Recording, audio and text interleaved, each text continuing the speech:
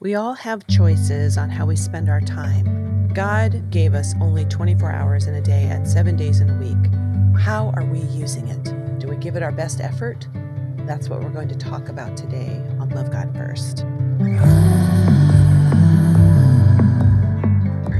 Welcome back. I'm very excited today because we are out of chapter 1 of Genesis and moving on to chapter 2. It finally happened.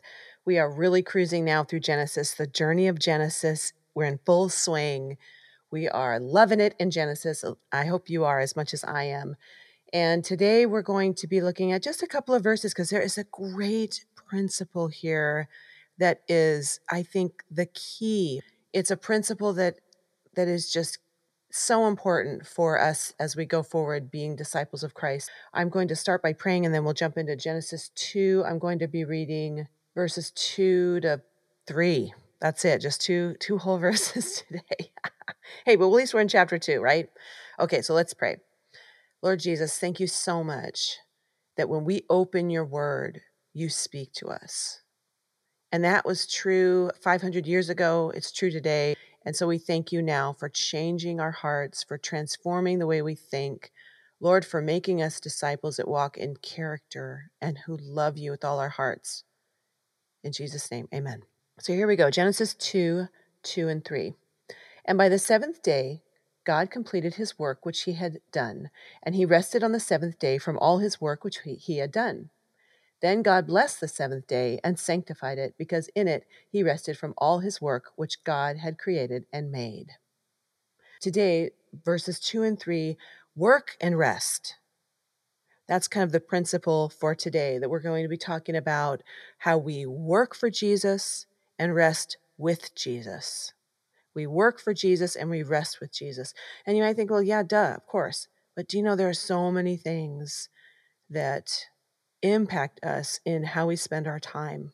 And time it's a finite amount that we have, obviously, and it's so important to be really intentional about how we live. So we're going to be talking about, how do I work for Jesus? How do I rest with Jesus? And why do I even want to do those things? And what difference does it make in my life and in the lives of my loved ones and those around me? Let's just unpack this a little bit by defining some words.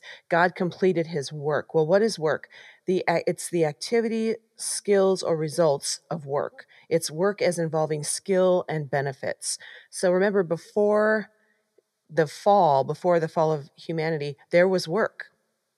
God worked here in creation. And not only that, in Genesis 2:15, it says, "Then the Lord God took the man and put him into the Garden of Eden to cultivate it and keep it." Hey, that's a job. And you know, man was always meant to work. The Lord intended for him to have something useful to do and to enjoy it. Work only became a drudgery after the fall. You know, that whole laborious effort, toil, weeds, sweat of your brow stuff, that came later. But at this point, work is a blessing. And in some ways it still is. It's not like we've lost it completely. Yeah, there's part of it that's not great, but there can still be sweetness. Now, what is rest? Because it says that God completed his work. He completed it and he rested on the seventh day from all his work. So what's rest? Well, rest is to cease, desist from work. It really just means rest. So God ceased working after 6 days and rested. And then it's interesting, in Exodus 31:17, it says God was refreshed, which I think is kind of interesting. He doesn't need to sleep or slumber. So I don't know if he was really refreshed. So why would he rest? If he doesn't need sleep, if he doesn't need to rest, why would he be resting? He's a good father. And fathers set examples and model things for their children. And that's exactly what he's doing here. He's modeling for us how to take time to rest after working well, resting well. Now, Deuteronomy 5:15 connects the Sabbath with deliverance from Egypt. I think it's really interesting that when the slaves came out of Egypt, they didn't know how to rest because they had only always worked for 7 days for someone else. They didn't know that it was possible to rest. If we don't rest, basically we're saying, well, I'm a slave. Because guess what? Only slaves work 7 days a week. What are you a slave to then? If you're working 7 days a week, what are you a slave to? And it's a good question to ask, because I think as Americans, I don't think we we have a tendency to have a trouble working. It's more resting. How do we do that? But working can be a struggle too. There are some beautiful principles about how to work well, how to work for Jesus. So I'm going to talk to you about that. How do we work for Jesus? Well, first, we work for him with all of our hearts. Whether then you eat or drink or whatever you do all to the glory of God. 1 Corinthians 10:31 says. And Colossians 3:17 says, and whatever you do in word or deed, do all in the name of the Lord Jesus, giving thanks through him to God the Father. So no matter what our work, whether you're a stay-at-home mom or you're a CEO of a company or you're working at Taco Bell or you're a student, just whatever it is, we can be working with the attitude that we're working for Jesus. We're saying thank you in our working. Let me give you an example of that. When I was in college, I worked at Costco and I worked in the bakery, and I would get these evening shifts where I'd have to mop the floor, and it was just so disgusting and dirty, and I just could not stand that job. So I just decided one night, I was like, I'm going to mop for the glory of God. I mean, I'm going to mop this like Jesus himself is standing there and watching my effort at the end. And I did. And I mopped. And I mean, it was so beautiful of a job. And I tell you, my attitude was so much better because I was doing it for the Lord. I was like, I am just mopping, but this is for you, Lord, with all my heart. And it was a precious moment. I realized at that moment that I was going to do that the rest of my life, that no matter what I did, I was going to work like he was there with me. Not in a way that was like, I'm watching you, you'd better make sure you do it well, but more in a way that's like, I love you and I'm doing this for you. As believers, don't we want to please the Lord? And our attitude with work can do that. Okay, so second, how else do we work for Jesus? Well, we can work for delayed gratification and work to the end. So here's a Proverbs verse. It says, the soul of the sluggard craves and gets nothing, but the soul of the diligent is made fat. So notice the soul of the sluggard craves, present tense, happening now, craves, wants something, right? But notice that the diligent is made fat. That's a future tense, so that will happen. So the sluggard person, which by the way, sluggard, in the Hebrew, the picture of just the definition of the word sluggard means to lean idly. Like just picture a person leaning against a wall and just sort of taking it all in. That's a sluggard, right? And that sluggard wants it now, but doesn't want to work necessarily for it, but wants it right now. But the diligent person is going to wait for the fruit. They're going to take time to build their skill and experience. And the Lord wastes nothing with what we do in our lives. He teaches us things and uses it in our lives, no matter what it is. I'll give you an example of that in my own life. When I was homeschooling my children, there were days, I've got these 3 children, and I'm at home all alone, day after day, year after year, working. And I was just thinking, this is such a small world that I have. There's not going to be anything that I'm going to get from it. It's just these 3 people I'm sowing into their lives. But do you know what is amazing about the Lord is he used the skills I learned in homeschooling to help me in my current job that I have now. Like the things that I learned there, which I had no idea would impact me for now, that I'm using now. I'm benefiting from that time, even though I had no idea that was even happening. I just thought it was for my kids. I just thought it was this little world. But now I have skills and experience that I directly use in my job, which I haven't told you about my job. I'll tell you about it another day because I don't want to get off track. But it's just an interesting thing. The Lord doesn't waste anything. So stay with it. Faithful plus faithful plus faithful equals fruitful. And that's true in every part of our lives, in ministry, in our job, in our families, in our relationships. So just keep going, keep striving with thanks. And then finishing what you start. That's another way we work for Jesus. We finish what we start. Proverbs 12:27 says, a slothful man does not roast his prey, but the precious possession of a man is diligence. So that slothful guy, he's going to all that effort. Think about it, to catch his prey, to catch his food. He goes out, he hunts.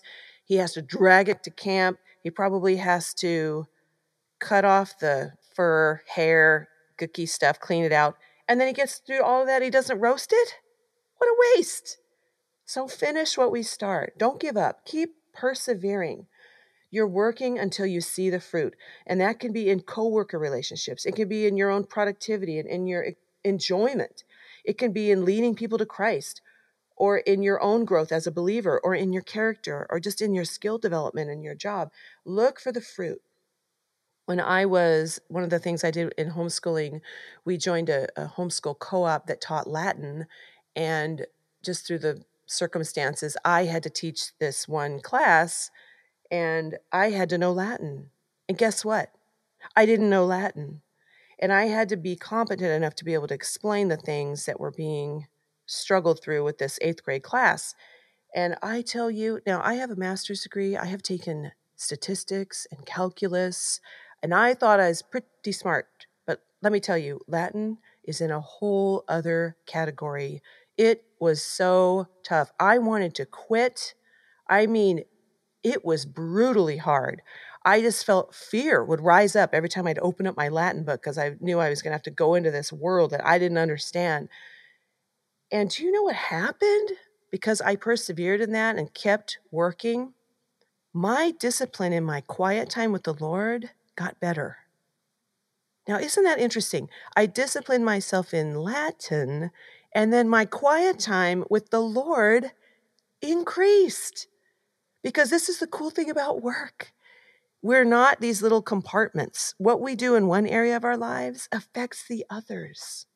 So I found myself being better at just my prayer time and my quiet time with the Lord because I had done Latin.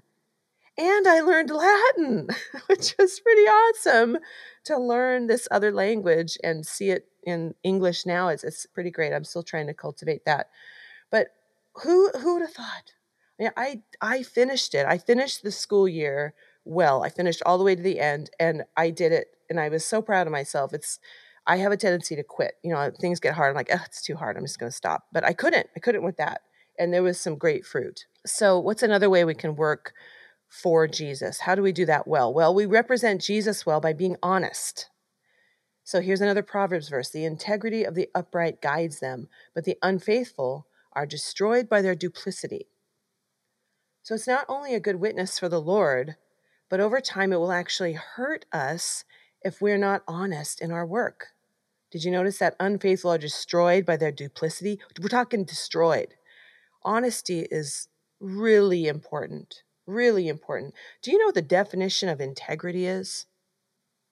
It's doing the right thing when no one is looking. And how much is your integrity worth? Can you put a price on it? Like if you saw a $100 bill that dropped out of someone's pocket, would you take it and just be like, yeah, that's good. I'll just take it and I won't say anything. I mean, is your integrity worth $100 or $1,000? How much is it worth? Andy Stanley said, the choices we make privately almost always have consequences that branch out publicly. That is so true. So have integrity in the small things in our jobs. Let's have integrity. And let's not gossip. Let's get along with people. Let's wait for the Lord to promote us instead of walking on people to get to the top. Proverbs 16:28 says, a perverse person stirs up conflict, and a gossip separates close friends. So don't do it. The Lord sees how we work. Let's honor him, and he'll bless us. Okay, so that's work. Now, I'm 15 minutes into this podcast, and I haven't even talked much about rest yet. So I think what I'm going to do is come back to that on our next podcast, because work is really important, but rest, I think, is even more important. And I want to give it the time that it needs. Where in your life do you think you've kind of slipped into being a sluggard or slothful person? Like, where is there a slip?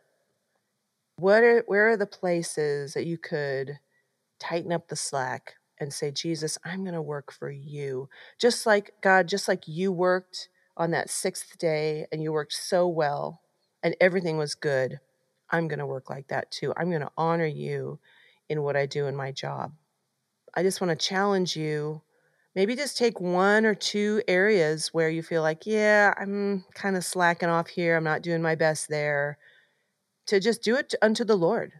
Not in a legalistic way, not in a way that's like, well, God's going to be mad at me if I don't do this, but in a way that says, Lord, I want to bless your heart. I want to give thanks. I want whatever I do in word or deed. I want to do it, Lord, with a happy heart that says, I want to bless you because I love you and I'm yours. And we're in this life together, Lord. And so I'm going to work unto the glory of God. I'm going to work for you. And the fruit of that, just let the Lord wow you in amazement with what will come from that kind of attitude. So is there a place where you have maybe given into laziness?